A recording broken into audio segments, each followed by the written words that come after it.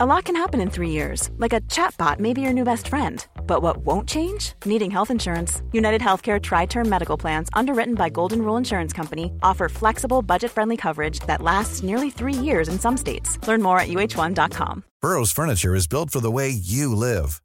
From ensuring easy assembly and disassembly to honoring highly requested new colors for their award-winning seating, they always have their customers in mind. Their modular seating is made out of durable materials to last and grow with you. And with Burrow, you always get fast, free shipping. Get up to 60% off during Burrow's Memorial Day sale at burrow.com/ACAST. That's burrow.com/ACAST. burrow.com/ACAST. This podcast contains violence, adult themes, and material that may be disturbing to some listeners. Listener discretion is strongly advised. True North True Crime is produced on the traditional, ancestral, and unceded territory of the Squamish, Musqueam, and Tsleil-Waututh nations.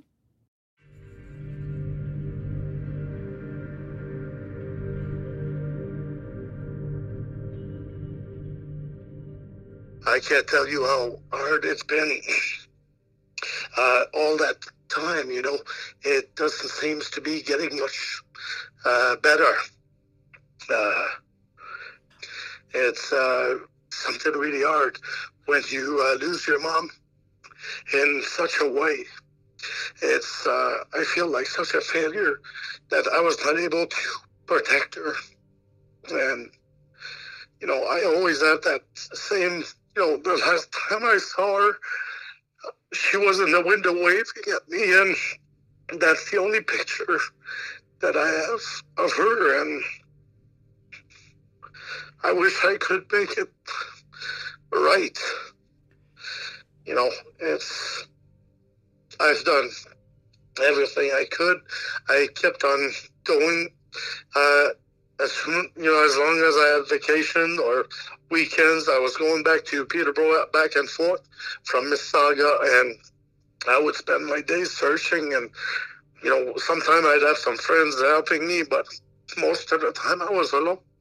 And just looking at one point, everything just seems like it's all the same, because it's just, you're just seeing trees and trails, and you never know, if you're walking 100 feet and maybe you turn around and you were just 3 feet from, where she's at, and you never know where to start and where to stop. And, looking for a needle in a haystack would be much easier because you know where to look for. But now I've got thousands of square miles to look at, and I don't know if she's in the water, if she's been buried, if she's out in the open. I have no clue.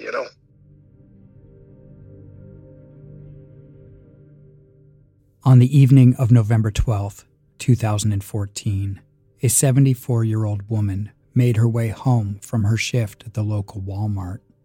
When she arrived in her driveway, she was brutally attacked and murdered by a 79-year-old man named Andrew Watson. Andrew Watson was known to the police because Andrew Watson had been stalking the woman for years.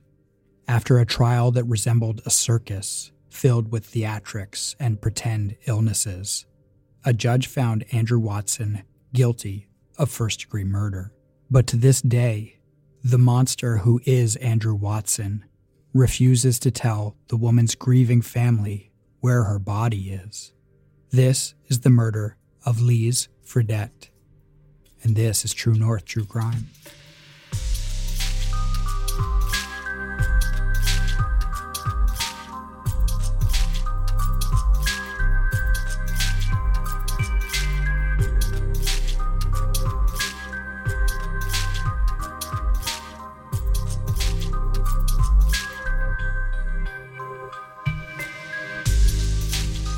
Hello, everyone, and welcome to episode 32 of True North True Crime. Thanks for joining us. As usual, we want to thank everyone who bought us coffee for this week's episode. So a big thank you to Terry B., Sabrina, Jill, Kate, an anonymous donor, and of course, Jonathan Blankus. True North True Crime is a self-funded and independent podcast bringing awareness to missing people and victims of violent crime in Canada. If you would like to donate to the podcast, you can do so at buymeacoffee.com/TNTCpod. It can be a one-time donation, or you can choose the $5 a month option. If you choose the member option, we'll read your name out at the end of every episode as an honorary producer of our podcast. If merchandise is more your thing, you can pick up some sweet True North True Crime merch at our TeePublic store. We will link that in our show notes. And lastly, we just want to say thank you to you all for continuing to listen to the podcast. We have heard from many of you over the last year since we began, and we really are lucky to have such cool, compassionate, and engaged listeners. So from both of us, we just want to say thanks. Let's get into tonight's episode.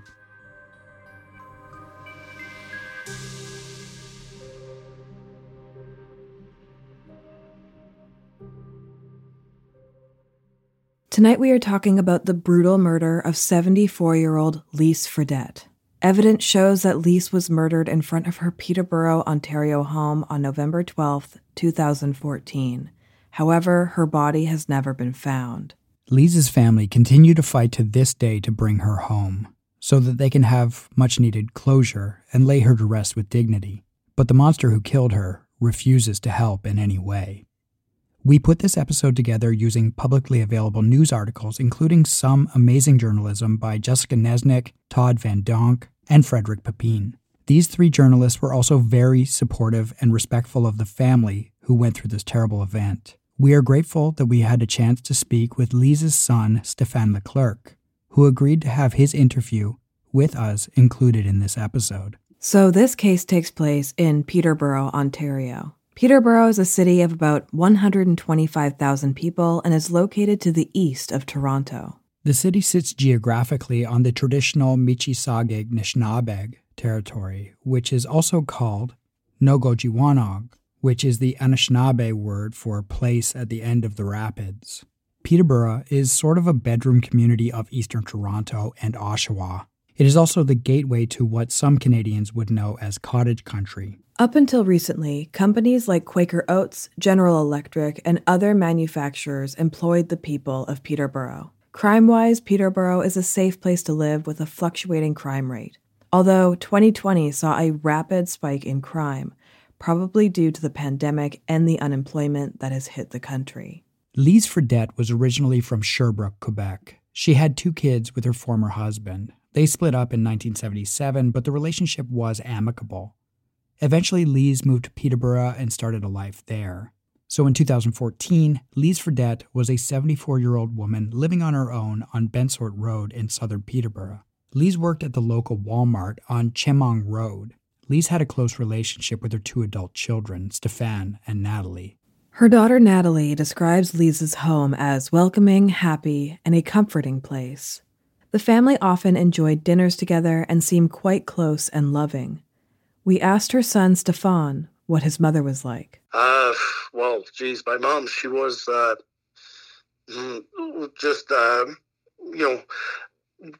she was a great mom. She we've never went without, whenever, we were not rich growing up. And whenever there was I was, involved in all the sports and, if there was some trip or if there was anything, my mom was always making sure that, we wouldn't go without anything, so, and she was always involved. I remember when I was going to school or in hockey or in sports, she would always get involved and volunteer and, be part of the, the organizational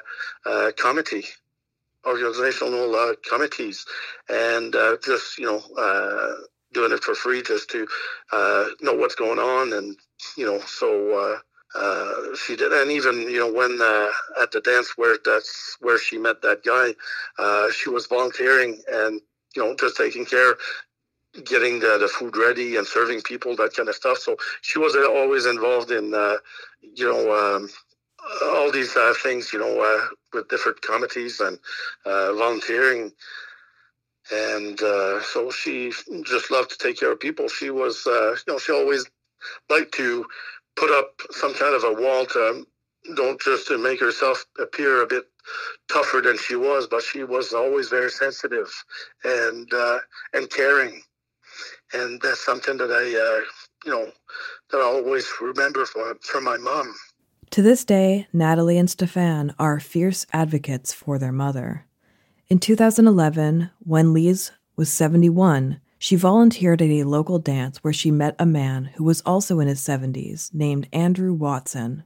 The two hit it off and began seeing one another. They dated on and off for about 2 years. Andrew Watson, who goes by Andy, moved to Canada from Edinburgh, Scotland in 1967. His move to Canada seemed very fast and out of character for the seemingly meek and unadventurous man. This move also corresponded with the sudden disappearance of his brother, Frank. In later conversations with Andrew Watson, he refuses to speak about his brother, but he does shower praise on his sister. Investigations into his brother's disappearance have proved fruitless. Andrew Watson worked as a mailroom clerk for the Department of Natural Resources, a job that he would eventually retire from. Eventually, Andrew Watson would move to Peterborough when he retired. He lived there from the late 90s up until he met Lise in 2011. So Lise Fredette and Andrew Watson began dating one another. And at first, it seemed that the relationship was going well. But then things began to sour. Andrew Watson was a jealous man, and he would fly into a huff and stop communicating with Lise, only to come back to her begging for her to take him back. Stefan believes that Andrew lacked the emotional fortitude of a mature adult. Well, they were having some, argument, and sometimes I think, fuck, is he ever, childish? But I thought, well, he's old, and maybe, my mom was calling him the bachelor because he was apparently single for a long time. And I thought, well, maybe, being single all these years,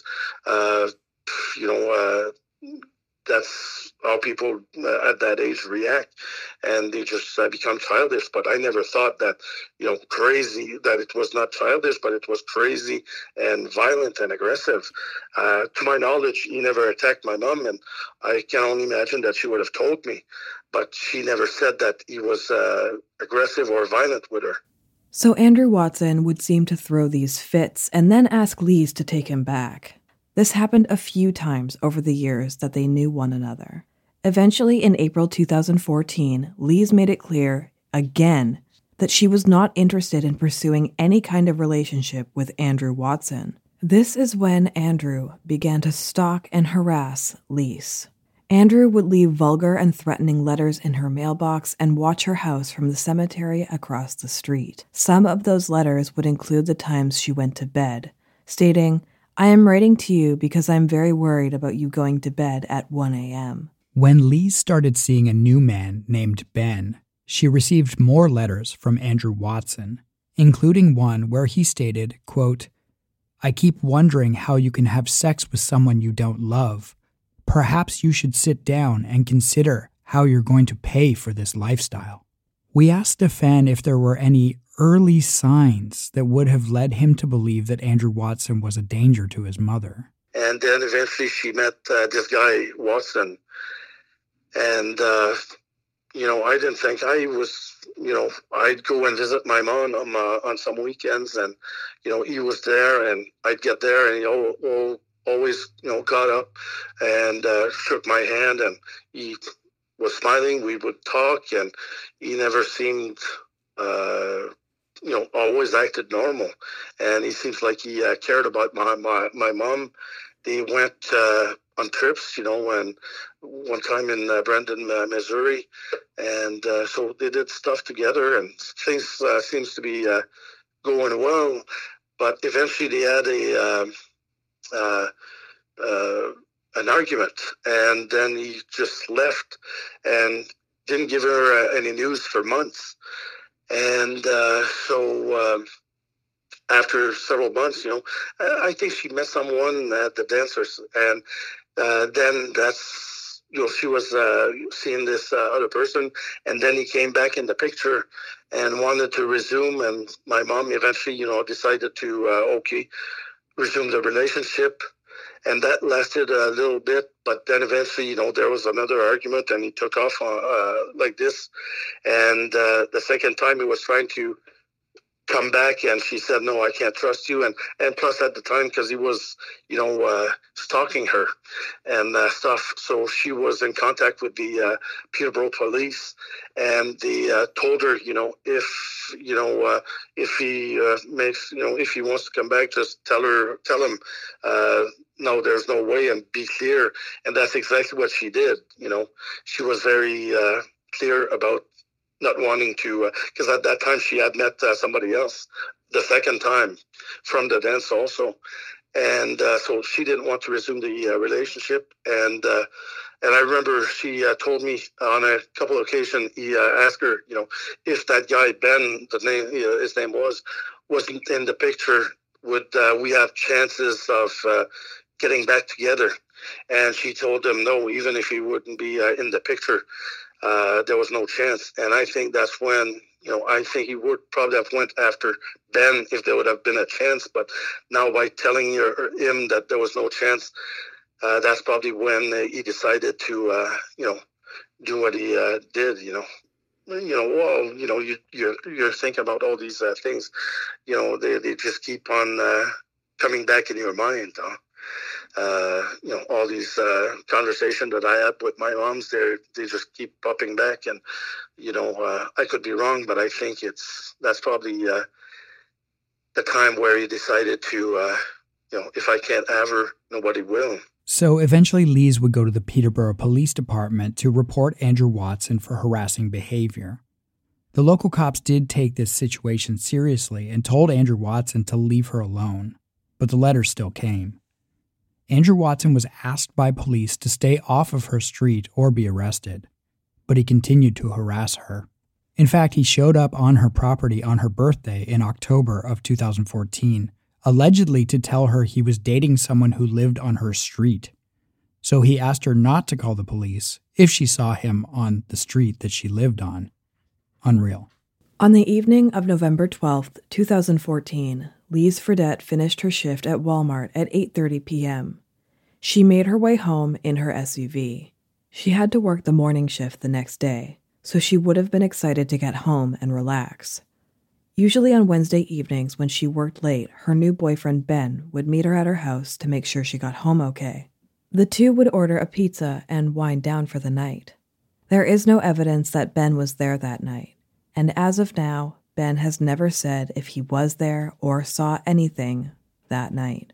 Lise pulled up into her driveway and got out of her car. In her hand, she was carrying her purse and her front door key. The first thing she would have noticed was that her motion detector light did not light up when she got out of her car. It had been unscrewed by Andrew Watson. As Lise made her way to the front door, she was attacked by Andrew Watson, wielding a shovel over his head and bringing it down like an axe onto the 74-year-old woman. What I think happened, and I've always had my suspicion because now you have to know that this happened on a Wednesday night. On Wednesday night, my mom was always working late at Walmart. And so she would come home and she'd pick up, order some pizza. And that guy, Ben, would come and they'd have pizza together on these Wednesday night, So my mom came back as usual on that Wednesday night. And I guess, obviously Watson was already waiting for her. And she had a outside light, with a motion detector. So when somebody was walking in the driveway or if she'd back up, the light would come on. But that night, the light bulb was, unscrewed a little. And that was also part of the evidence where there was some tracks, shoe print in the dirt right underneath that light. And that was the pattern. It was, the detective described it as, a fishbone pattern, if I remember well. And when he went to, because when the went to search his place, they had to put him up in a hotel in Peterborough. And same detectives went to see him one time at the motel, and he said that he had these very same slippers that day when he went, and it was the same pattern that the one that was in the dirt underneath when he unscrewed the light bulb. And so he was waiting for her to come in, probably hiding behind the cedar trees right behind her car. So he came out of this when she came out of her car. She didn't have time to unlock the door or get inside, because if she would have been able to put the key in the door handle to unlock the door, there's an alarm system that's really loud, and it just beeps very loudly. And there's one of those like speaker outside. So of course it's an alarm system, so it's gonna go off outside, but it's really so it would have alerted the whole neighborhood. But she didn't have time to unlock the door, right? So that's when he attacked her. And so there was blood in front of the car. So I think she probably tried to escape, and she fell in front of the car, and then he just dragged her back into behind the truck, and because there was some her 4x4 or RAV4, so there was blood on the truck and right behind the truck where he left her. After murdering Lise Fredette, Andrew Watson wrapped her body into tarps and left the scene of the crime. Only Andrew Watson knows where he disposed of her body. Andrew Watson then went home, where he attempted to clean up his crime. But it seems he got tired in the middle of cleaning and went to bed, because the evidence at his home and in his Subaru was overwhelming. He ended up, having some tarps, and he just ended up behind, laying the tarps in the backyard, and he just dragged her, put her on the tarps, rolled her in the tarps, and carried her in his truck, because there was blood in the back of the, because he had a Subaru. So there was blood in the back. There was some of her blood on where the door, on the door frame. But most importantly, and that's something that, I don't know if you've read the reviews on that book, Rough Justice in Ontario, but a lot of people are just referring, there's no body, so he should not have been convicted and this and that, just, which makes no sense because they were not in court, so there was plenty of evidence. But the thing is that, his blood was mixed with my mom's blood on the shifter of his own truck and on the steering wheel, And also something that's quite interesting is that when he attacked my mom, he ended up cutting his hand.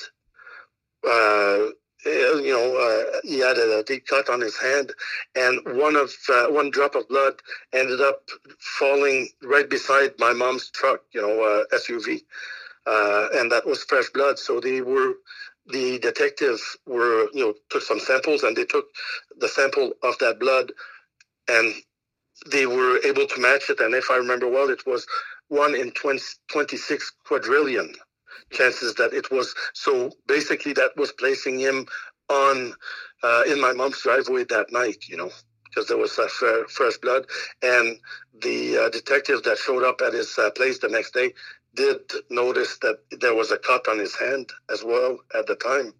For some reason, they didn't take any pictures, but the detective mentioned it. And another thing, so basically now that we're talking about this, some people saying that because there was no body, he should not have been convicted. There's pictures that I've got, and if you want, I'll send them to you. Pictures of that blood, his blood next to my mom's truck. And there's also the shovel, and you can see the pattern where because he ended up going home, kept the shovel, and he placed it in a bucket of bleach. And where there's some blood, it's all rusted, and you can see that he was more than likely that he used the shovel as like an axe. And it's an old shovel, so it's very rough, and there's plenty. And plus, in the frenzy, in the moment, it's not uncommon. People do cut themselves, even it does not need to be a knife, but that there's a lot of sharp edges on that shovel. And so that's how he managed to cut himself. Basically because there was his blood, all over his truck, but mixed with my mom's blood on the shifter and on the steering wheel. Now, when he came back that night, which was apparently around 11:45, 11:45 midnight, he did some cleaning, but and I'm guessing that he was probably expecting to do more during the daytime, but the cops had showed up by then, so he didn't have time to finish the cleaning. So he did some cleaning late at night, in the middle of the night, but he didn't have time to finish up the cleaning the next day, right? The next morning, Lise Fredette did not show up to her shift at Walmart. This was not like her. Her coworkers started calling around to see if she was okay. They also called her daughter, Natalie. That's right, yeah. So Walmart ended up calling around, and they called Natalie, and that's when they said that she didn't show up for work that day. So she tried to call, and she called me also. So I was trying to call my mom, and there was no answer. And so she went to my mom's place and realized that she never got inside the house that night. And her car was in the driveway, and there was blood all over the place.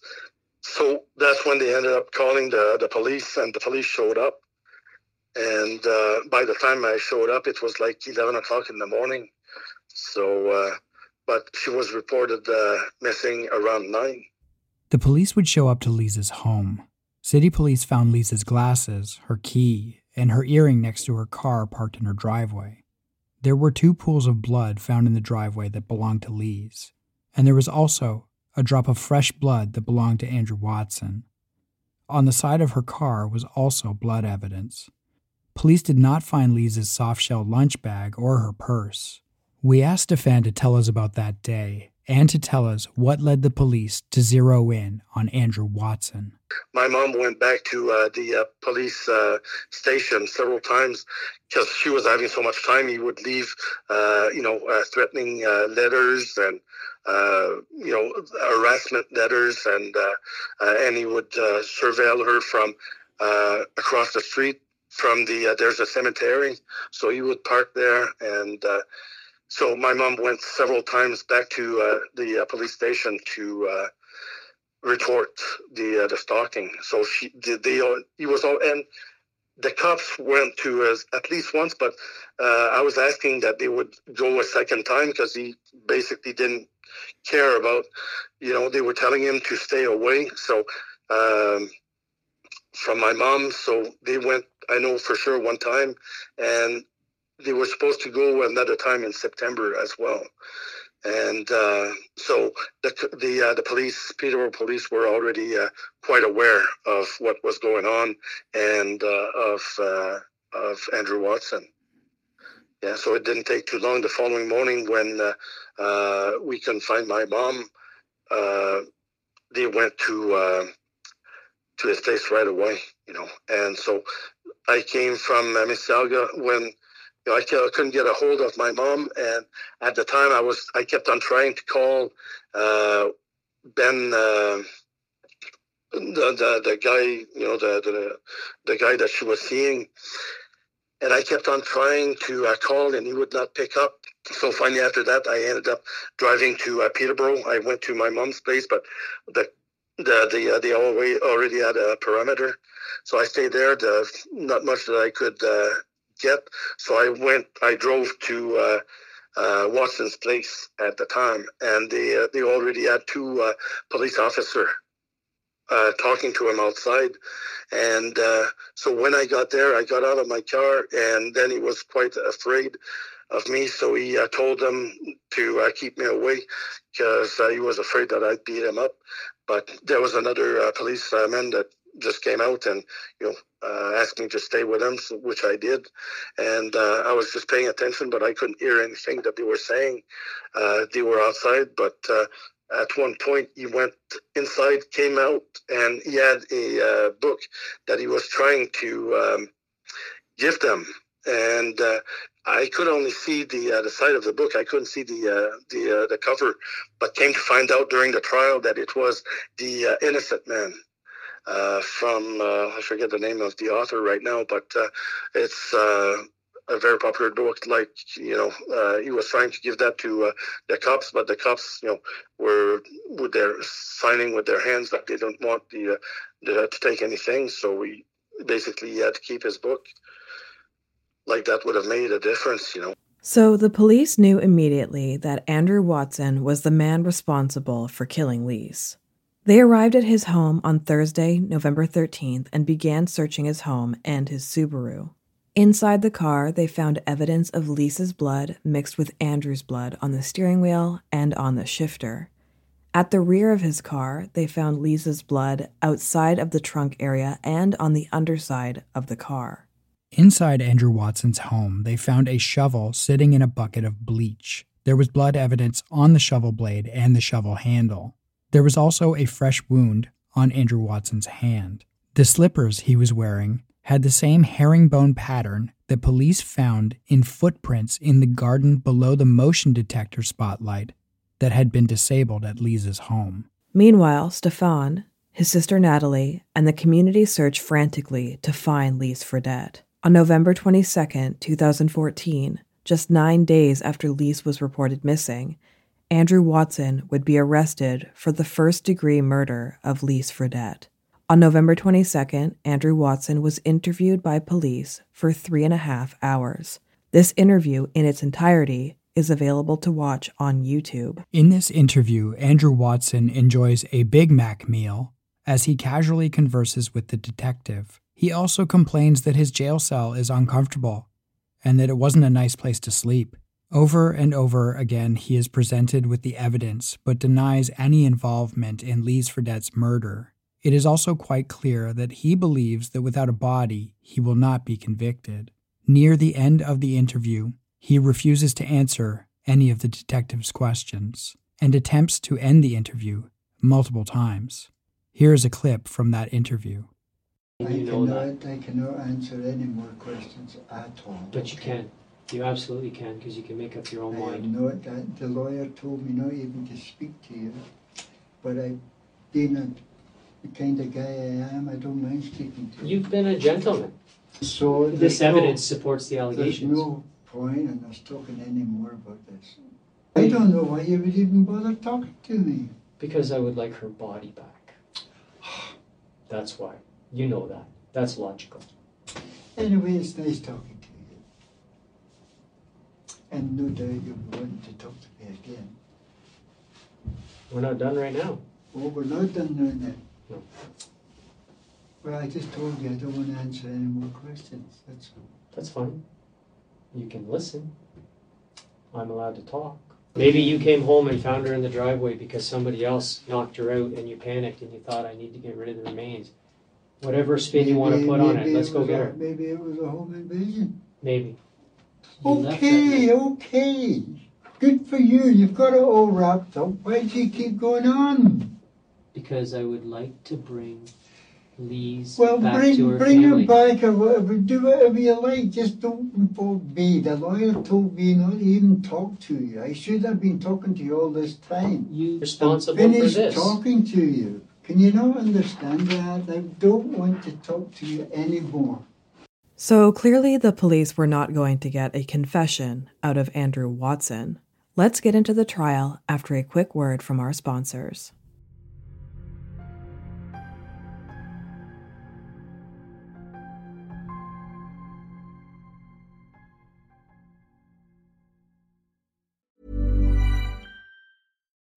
Since 2013, Bombas has donated over 100 million socks, underwear, and T-shirts to those facing homelessness. If we counted those on air, this ad would last over 1,157 days. But if we counted the time it takes to make a donation possible, it would take just a few clicks. Because every time you make a purchase, Bombas donates an item to someone who needs it. Go to bombas.com/ACAST and use code ACAST for 20% off your first purchase. That's bombas.com/ACAST, code ACAST. Everyone knows therapy is great for solving problems, but getting therapy has its own problems too, like finding the right therapist, fitting into their schedule, and of course, the cost. Well, BetterHelp can solve those problems. It's totally online and built around your schedule. It's surprisingly affordable too. Connect with a credentialed therapist by phone, video, or online chat, all from the comfort of your home. Visit BetterHelp.com to learn more and save 10% on your first month. That's BetterHelp, H-E-L-P.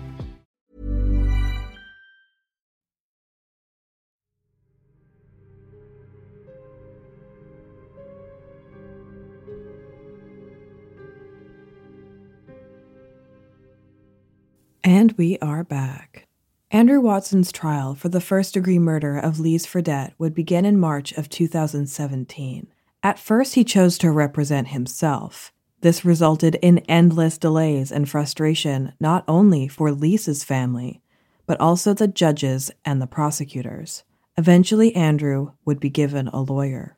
Indeed, yeah. Well, he had one lawyer, but he never paid her or anything, so he ended up representing himself, and eventually he ended up getting a lawyer, and that's how it came about. Yeah, this guy that was representing him. The judges were great, because they did everything. Sometimes it was painful and frustrating because you're thinking, this guy's got more right than we do, and that my mom has.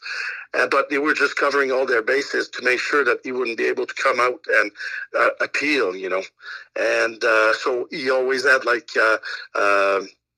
a lawyer on standby to consult, and and every time that he was making a fuss, they were always investigating to no hand. During the trial, Andrew Watson engaged in seemingly endless theatrics in the courtroom. There were times where he would have emotional outbursts, times where he laid down on the floor. One time he refused to come out of his cell for hours, until the judge finally ordered that the court officers bring him out by any means necessary. Eventually, he was carried out into the courtroom on a chair.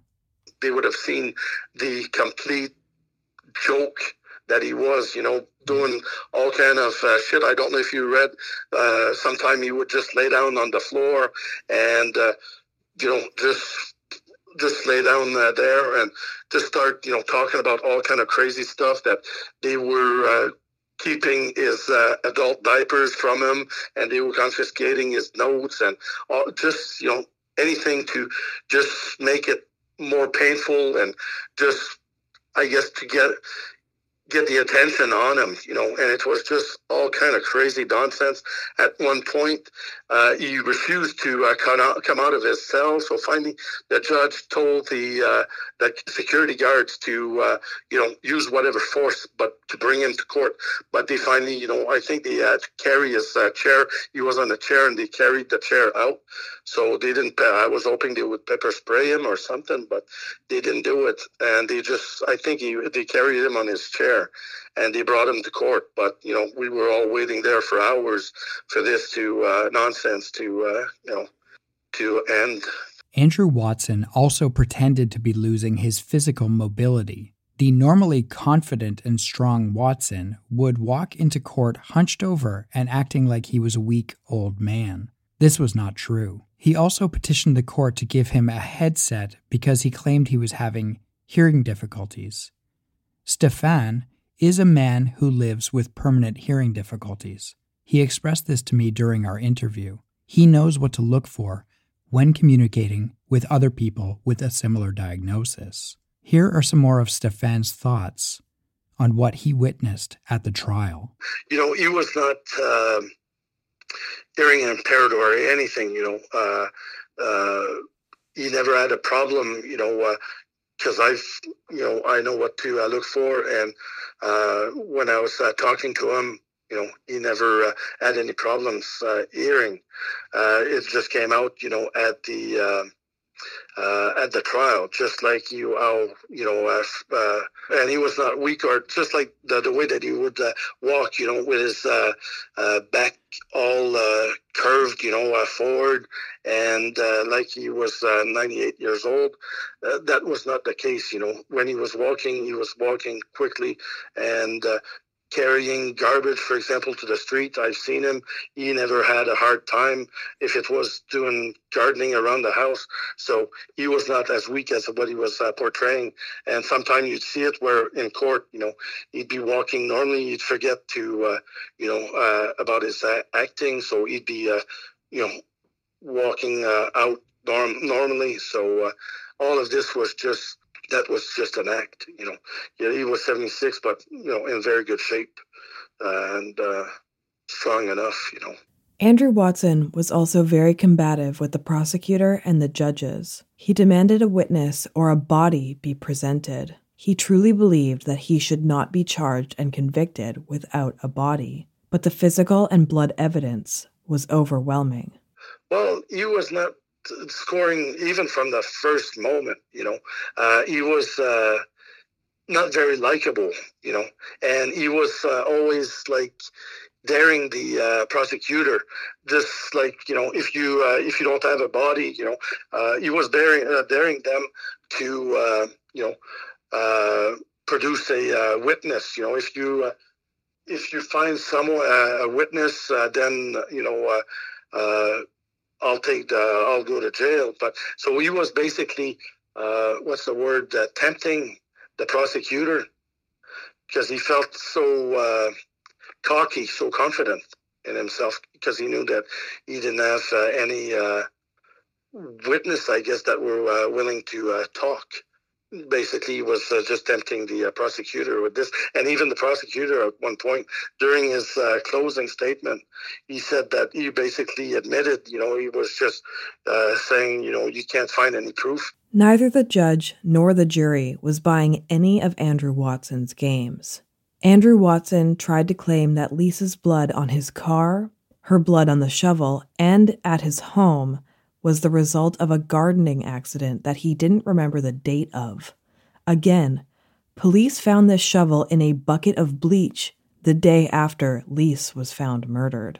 The police, the prosecutor, and the judge did an exceptional job of finding the truth of what happened to Lise Fredette and securing a conviction. On April 20th, 2017, Andrew Watson was found guilty of the first-degree murder of Lise Fredette. In the courtroom that day, the theatrics continued.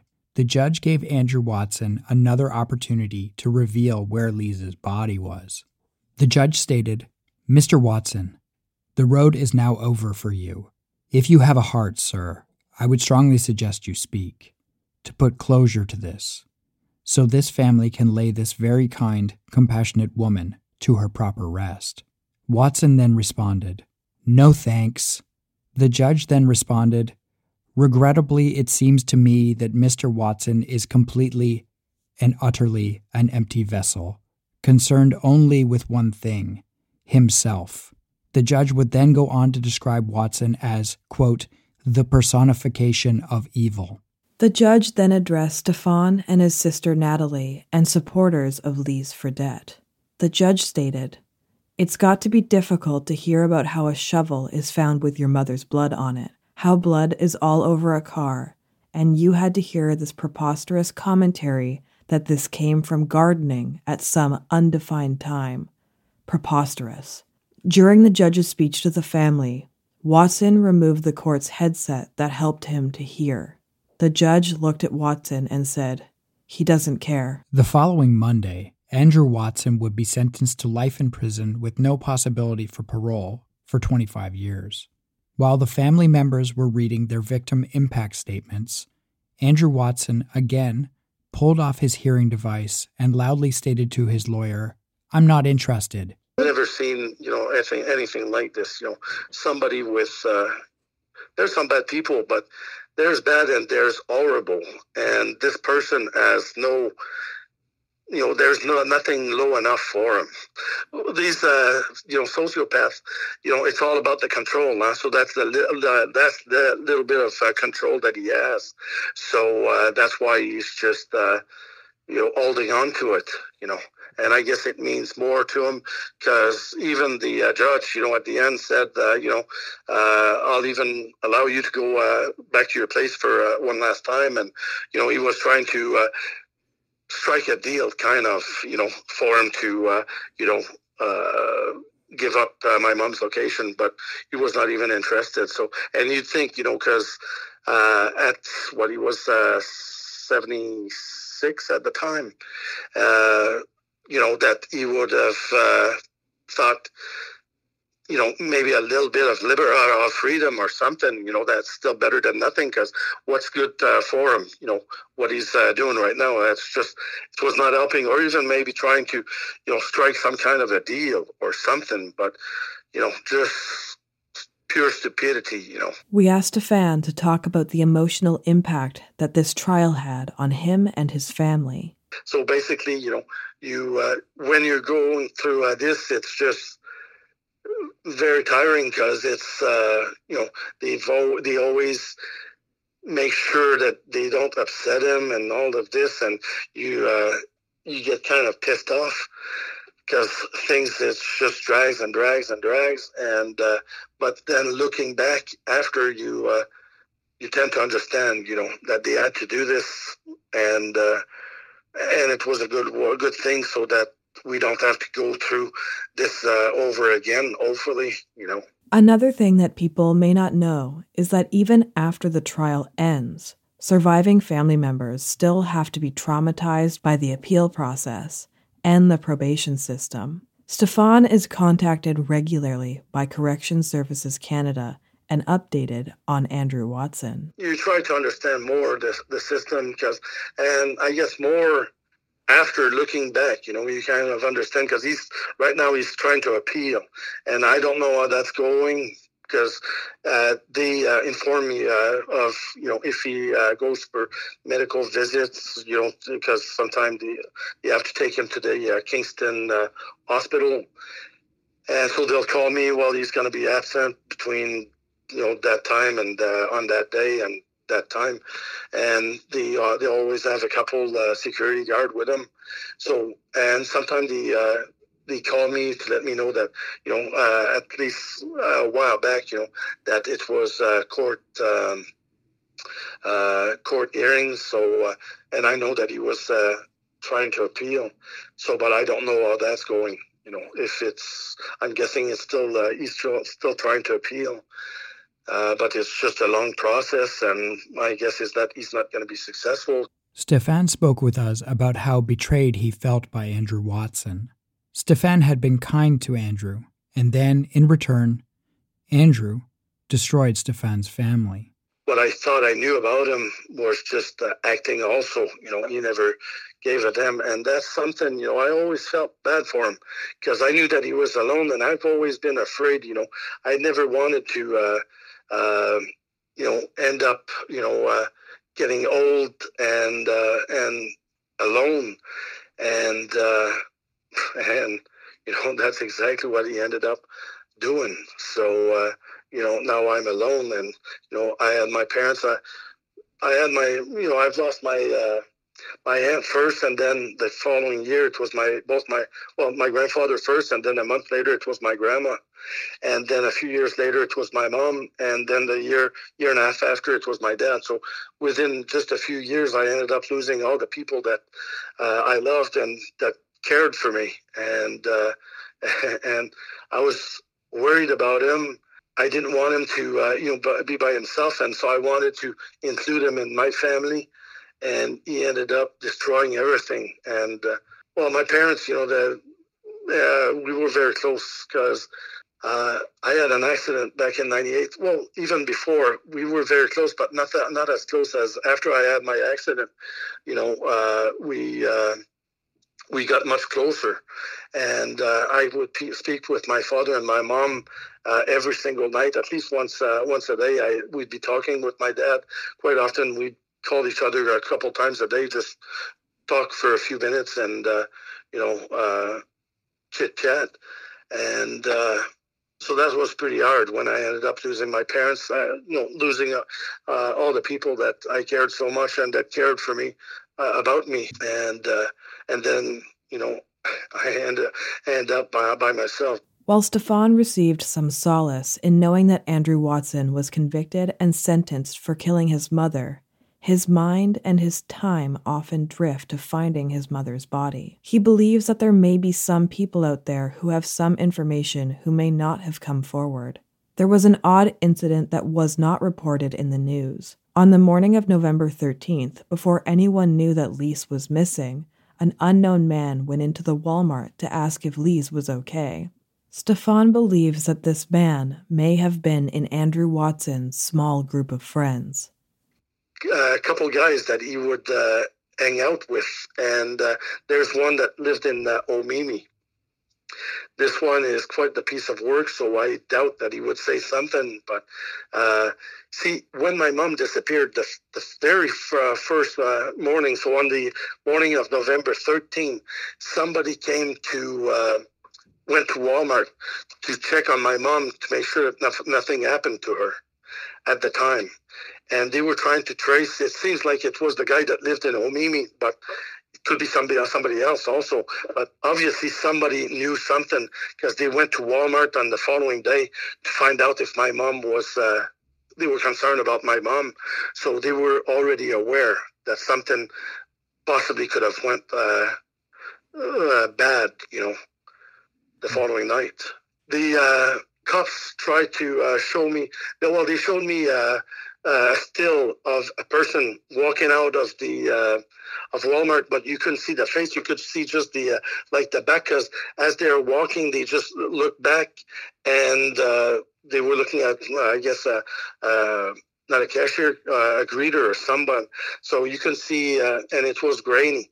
So I couldn't make, and I don't know this guy.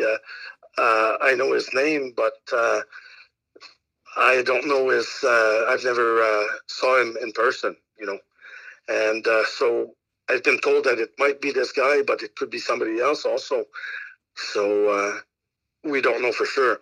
But apparently there was somebody that was concerned on that morning about my mom. So I know there's somebody else that has to know something about this. Stefan hopes that if anyone knows something about his mother's whereabouts, that they come forward to help bring this family a semblance of closure. During Andrew Watson's trial and incarceration, he began sending letters to an old friend in Scotland. In these letters, Andrew Watson complained about the Canadian justice system, the prison system, and claimed that he was wrongfully convicted and being treated unfairly. This prompted his friend, Jimmy Lang, to write a book about Watson titled Rough Justice in Ontario. In the book, the author claims that Watson was beaten in prison and that his trial was unfair due to it being too long. So it's important here to remember two counterpoints. First off, if Watson was beaten in prison, it's important to remember that prison is not meant to be a nice place. And second, if Watson's trial took too long, it was because of all the delays that Watson himself created. People online who have read the book wonder how Watson was convicted without a body. Well, in Canada, you do not need a body for a murder conviction. Also, the criminal stalking charges, coupled with the blood evidence, was enough to convict Watson. No body was needed. Andrew Watson is a murderer. In our interview, Stefan expressed a lot of gratitude to his friends who supported him through this whole process and to the community who helped search for his mom. We know that many of our listeners will hopefully never know the pain of losing a loved one to murder. We asked Stefan to tell us what it's like to not be able to bring his mother's remains home and what feelings he deals with in the aftermath of his mother's murder. That's the worst possible feeling that you can ever imagine.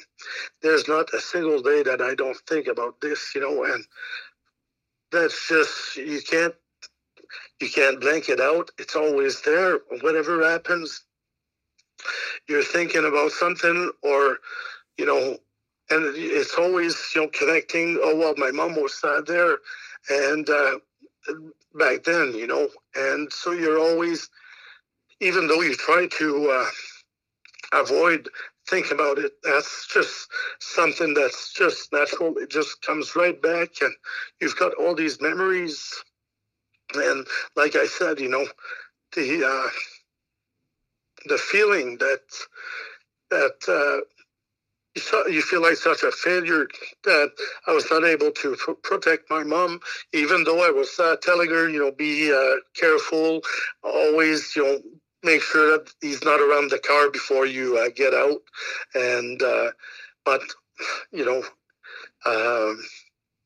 there's just so much you can do, I guess, but it's just, it never goes away, that feeling, if I would have done something a little bit differently, because even though just my mom's birthday was on the October 10th, and so I went down the weekend after, or a couple weeks after. We finally had to.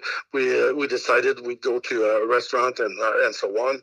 So I went to Peterborough, and when I was there on the Sunday morning, he ended up knocking on the door. Or was it on the? Yeah, I guess it was on the Sunday morning, and just saying that he would drive on River Road, and because he was not supposed to, but just to come and say, that he would be on River Road because he had met somebody else, and on his way, so not to call the police, that if we'd see the car, which made absolutely no goddamn sense, because he was in the fucking driveway, coming to say, don't call the cops if I drive by.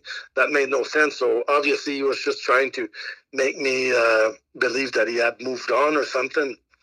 And so my mom got upset at that time, and I went, I walked outside, I went to his car and tried to tell him to, stop bothering my mom, and fuck, I can't tell you how many times I wish I would have pulled him out of the fucking car and lay a goddamn beating into him, and, but who beats up a 76 or 78-year-old, I'm not going to go to jail for something like this, but if that would have saved my mom, I would have gladly done it. And see, that's the kind of stuff that just keeps coming back, running into your mind, over and over again, thinking that time, I should have been smart enough to realize, he was showing up at my mom's place to say that not to call the cops if he was driving on the street, which made no goddamn sense at all. But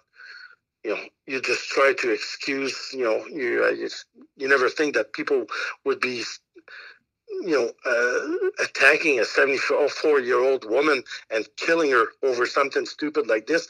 People fall in love and fall out of love all the time, and it's just move on. There's more than one fish in the sea, and you never expect this, but it just happened, For Stefan and many men around the world, the horrific realities of intimate partner violence against women have come sharply into focus. And you never expect, I never expected, I was never aware that there was so much violence against domestic violence and violence against women. Well, I've never been, growing up, I've never seen violence, like this, women getting beat up and murdered and all that craziness. So, when this happened to my mom, that's, when I found out that it was such a big problem here in Canada. And it's usually always somebody close to them. And don't think that you bother anyone, because the work that you do right now is so important that you're bringing some attention and making people aware. And hopefully we can eradicate this kind of, craziness, people attacking women for stupid reason like this and ending their lives and destroying they destroyed their own life, but they destroyed the woman's life, but that guy destroyed his own life, and then all the families that are involved, all the, everybody is suffering over something that could have been avoided so easily. So the work that you do is so important to bring this to people's attention, and sensitizing people to this kind of issue is the best way to combat it. To inform people and get them to do make the right decision and seek help if that's what they need, right? While the physical searches for Lise Fredette have wound down, we asked Stefan if there's anything else our listeners can do to help in his mother's case.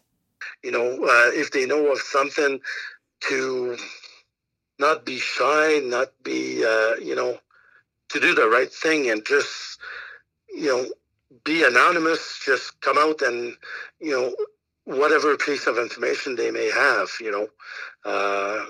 anything could help at this point, and if they can, provide you with the information and you can relay the information, if they feel more comfortable to go to the police, but if they feel more comfortable to just come to you, and maybe there's something that we can do with the information, to make sure that it gets investigated properly, because I can't imagine that this guy did not, slip or say something.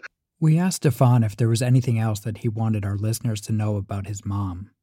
Well, she would be doing the same thing. If it would be anybody, she would certainly, do everything that she could to help with that investigation, and make sure that we can, give her a proper burial, and just because right now, God knows she could be in a ditch or she could be in a swamp. Just to give her some dignity and some peace, just to bring her home and be able to give her the proper respect, the respect that she deserves. And if somebody can find it in their heart to do the right thing and just provide that bit of information, and, I'm not going to try to find out who they are. I don't care. I just want to get my mom's back, and that's all. And just be able to, put her in the proper place, and just know that she's not, in the field or in a swamp somewhere. There is a Facebook page called The Search for Lise Fredette. We will link that in our show notes and share it to our Facebook page. In this case, it is clear that Lise Fredette and her family did everything right. She made clear boundaries with Andrew Watson. She eventually went to the police. The police told Andrew Watson to leave her alone. She had a safety plan. She had friends and family looking out for her. But still, Andrew Watson murdered her.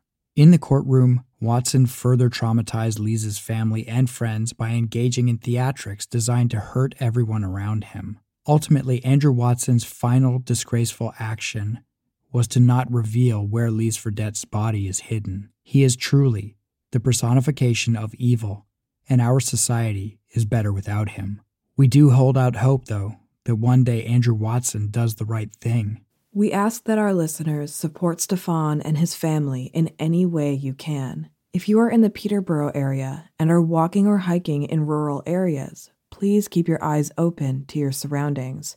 Lise Fredette is out there somewhere, and she needs to come home. If you or someone you know is a victim of intimate partner violence, we ask that you connect with services in your area. This was a very emotional episode to put together, and we are so very grateful to Stefan Leclerc for his very raw and honest interview. We are grateful that you trusted us with your family's story. Stefan made a point of highlighting his gratitude towards the officers, the prosecutors, the judges, and the journalists, and those who worked in victim services who helped his family through. We also want to thank our listener, who is a friend of Stefan's. She helped to bring this story to our attention and connect us with Stefan. Our hearts go out to Natalie, Stefan, and everyone who was affected by this crime. Our producers on the podcast are Amy's Book Reviews, Thomas E., Susan S., Alex and Andrea P., Kennedy, Alberta, Cindy McD., Blair M., Alyssa S., CJ Jeze, Anastasia, Ariel E., Melanie E., Kelly D., Carolyn M., Emily L., Jason D., Jimmy H., Tiffany C., Keith R., Mari M., Lorena, Queen Nebula, Maureen, Jesse D.R., and the Missing and Unexplained podcast. We will be back soon with a new episode, so until then, stay safe, everyone. Stay safe.